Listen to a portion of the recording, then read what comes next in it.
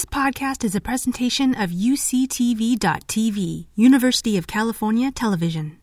Like what you learn? Help others discover UCTV podcasts by leaving a comment or rating in your podcast app. To start us off, we are going to invite Wendy Tobias, the Chief Accessibility and Inclusion Officer of the UCSF Office of Diversity and Outreach to start off our day. Before joining UCSF in 2021 as the inaugural Chief Accessibility and Inclusion Officer, Ms. Tobias served as director of the San Francisco State University's Disabilities Programs and Resource Center, where she led campus efforts to ensure access, social justice, and equity for people with disabilities. Previously, she was a senior vocational rehabilitation counselor for the state of California. She also served as an adjunct faculty member of San Francisco State's Graduate School of Counseling.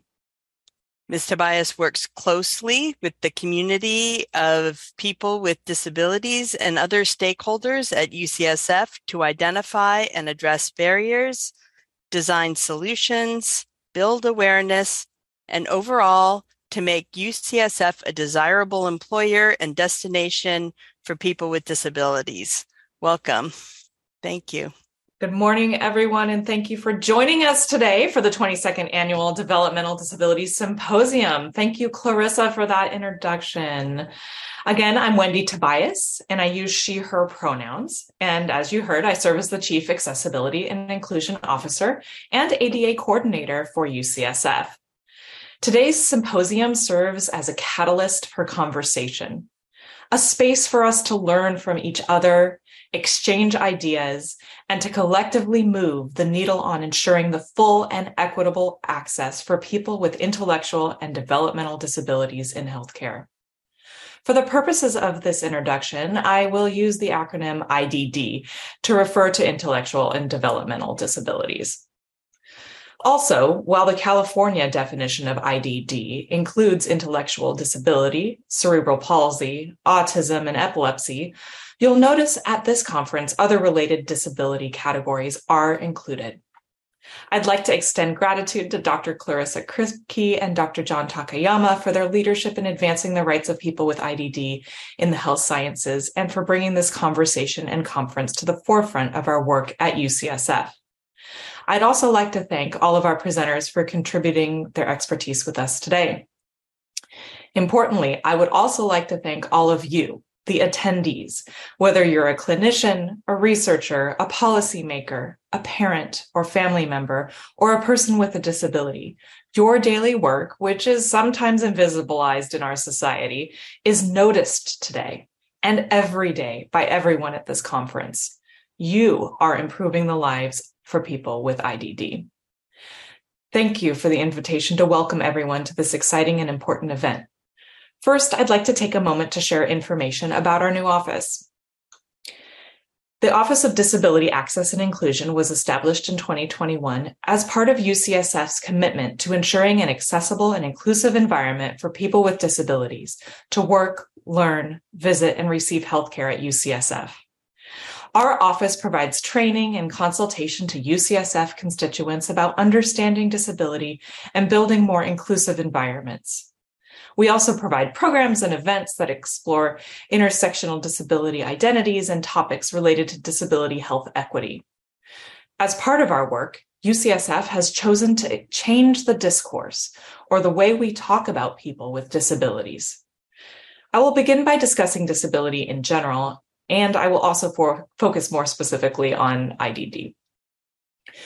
The way we talk about people with disabilities with each other shapes our attitudes and actions. I'm going to repeat that. The way we talk about people with disabilities with each other shapes our attitudes and actions. Whether the conversation happens via a written policy, a monthly newsletter, an email, or a conversation over lunch, words matter. What we don't say matters too. And here are some examples. Are we speaking up when an event, whether it's online or in person, doesn't offer access to attendees? Are we ensuring disability, and in this case IDD, is included in our health equity research? Is data being captured about people with IDD and other disabilities in our daily work along with other demographic information? In order to illustrate the important history and stories of people with disabilities, we must collect data and use it responsibly. Do we include pictures of people with disabilities on our websites and marketing? Do we specifically advertise as employers that we welcome people with disabilities to apply for our jobs? Do medical and mental health care offices have clear and easy to find instructions and policies to ensure access for patients with disabilities? Are access measures part of the built and procedural environment to the highest extent possible without someone needing to ask for an accommodation? For example, do we have adjustable exam tables in all clinic rooms? As another example, I will focus on reasonable accommodations. Providing accommodations assists people with disabilities with necessary access to all manner of environments, whether it is work, healthcare, entertainment, and other government or private programs and services. However, if the only information we discuss about disability is that we provide accommodations, we are asserting a bias that people with disabilities are an operational and perhaps financial burden to any systems. This is regardless of the information that accommodations are often zero to low cost in general. When people see and hear that people with disabilities are burdens again and again, they begin to believe it. However, the suggestion that people with disabilities are a burden to our society is simply untrue. Providing an accommodation or providing universal access that does not require a request for accommodation must be regarded as a way society can place the work of ensuring all people are included in all aspects of life on the shoulders of all of us, not only people with disabilities. As we know, though, people with disabilities are an important and natural part of our society. For example, I have a visual disability, and I imagine many individuals attending today would identify as having some level of disability or know someone who does. As people with disabilities, we contribute our expertise and creative problem-solving skills to all areas of public and civic life, such as employment, research, community organizing, the arts, technology, and so much more. As a person with a disability, I am proud to be part of my family, my disability justice work, my religion, my hobbies, my involvement in my community, and I believe all people with disabilities should have access open to them for similar experiences or other experiences they desire in their lives. In fact, people with disabilities have a disability identity that is developed in correlation with interactions with our community, and we may even celebrate our collective pride, our collective worth, and provide support to each other. It has been said also that there is such a thing as disability culture for similar reasons, in conjunction with being the largest group who experiences oppression and participates in the continued fight for civil rights. We've just discussed what is or isn't being said about disability from a deficit perspective. So what is it that we at UCSF are saying to promote disability from a strengths-based perspective? First, we are communicating that UCSF values all intersections of diversity. And one important intersection of diversity that must always be integrated into our diversity or DEI discussions is disability. We are saying that we embrace a framework of disability justice, as outlined in the Disability Justice Primer, published by Sins Invalid. Disability justice is a term coined by queer and disabled artists of color, Patty Byrne, Mia Mingus, and Stacey Milburn. In short, disability justice focuses on addressing the needs of people with disabilities by prioritizing the needs of those who are most impacted. For example, people with disabilities who are also people of color, transgender, queer, women, low income, immigrants, or justice involved are often the most impacted intersectional identities. Disability justice asserts that the voices of the most impacted must be sought, heard, and placed in leadership positions to effect change, particularly when the change desired impacts them directly. Finally, in a few moments, I will highlight some UCSF-specific activities that we are doing to change the discourse around disability in our organization. However, right now, I'd like to highlight some recent information and trends regarding people with intellectual and developmental disabilities to give us additional context for today. More than 30 years after the passage of the Americans with Disabilities Act, the approximately 4.5 million people in the U.S. with IDD continue to face persistent health barriers and are underrepresented in health equity research. What are the factors that are driving these healthcare disparities?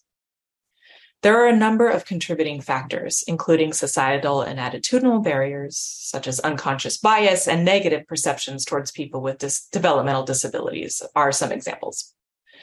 According to several studies, negative attitudes and unconscious bias of physicians towards people with IDD are found to have a significant impact on the access and quality of healthcare services provided to people with IDD.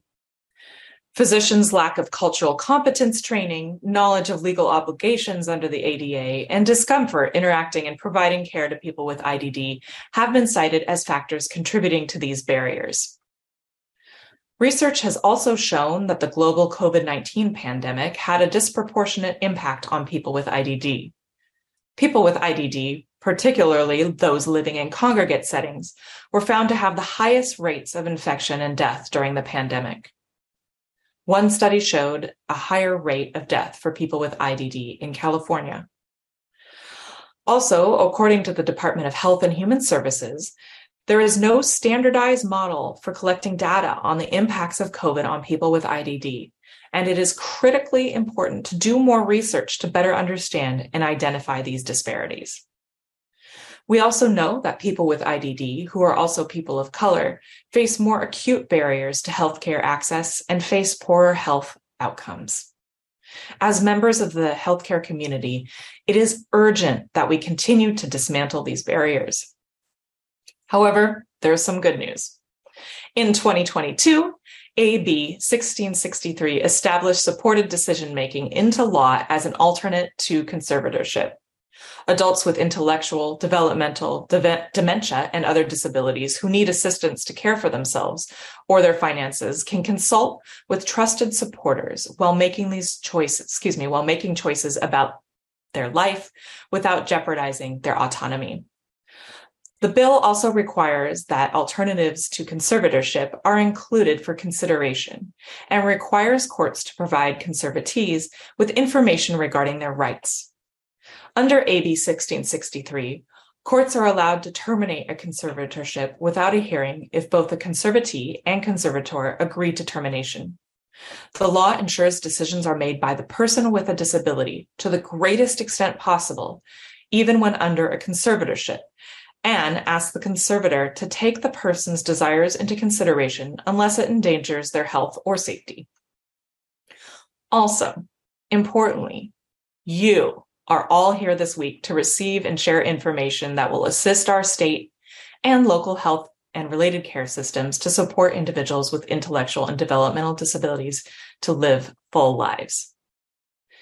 As promised, I'd like to highlight a few of the impactful initiatives that have been underway at UCSF to advance disability access and inclusion. In 2022, the UCSF Disability Inclusion Patient and Family Advisory Council was launched. This group is aimed at helping us optimize the quality of disabled patient and family experiences at UCSF by incorporating the perspectives of patients with disabilities into our service delivery model and practices. Please contact me directly if you have any referrals of patients or family members with any disability who may wish to join. The UCSF Committee on Disability Inclusion advises UCSF's Chief Diversity Officer, Dr. Renee Navarro, and Chancellor Dr. Sam Hawgood on recommendations to enhance the climate for all UCSF constituents with disabilities. This includes patients, employees, students, and guests. The committee recommends and takes action on specific areas related to access, such as physical barriers, digital accessibility, patient access to services, and the student and employee work and learning environment. The committee is currently developing an accessible event toolkit to educate the UCSF community toward making all in-person and remote events accessible to people with disabilities. There is also an urgent need to increase representation of people with disabilities in the healthcare workforce. The Office of Disability Access and Inclusion, that's my office, with support of the Chancellor and in partnership with the Office of Diversity and Outreach and Human Resources, will be publishing an updated version of a diversity hiring toolkit. This toolkit enhancement is focused on supporting hiring managers to expand employment opportunities for people with disabilities at UCSF. And the impact of climate change on people with disabilities is another urgent issue that has been gaining visibility. In response, the University of California system and locally the UCSF Justice, Equity, Diversity, and Inclusion Climate Resilience Team is working to ensure that people with disabilities are considered in all aspects of emergency and long-term climate impact planning.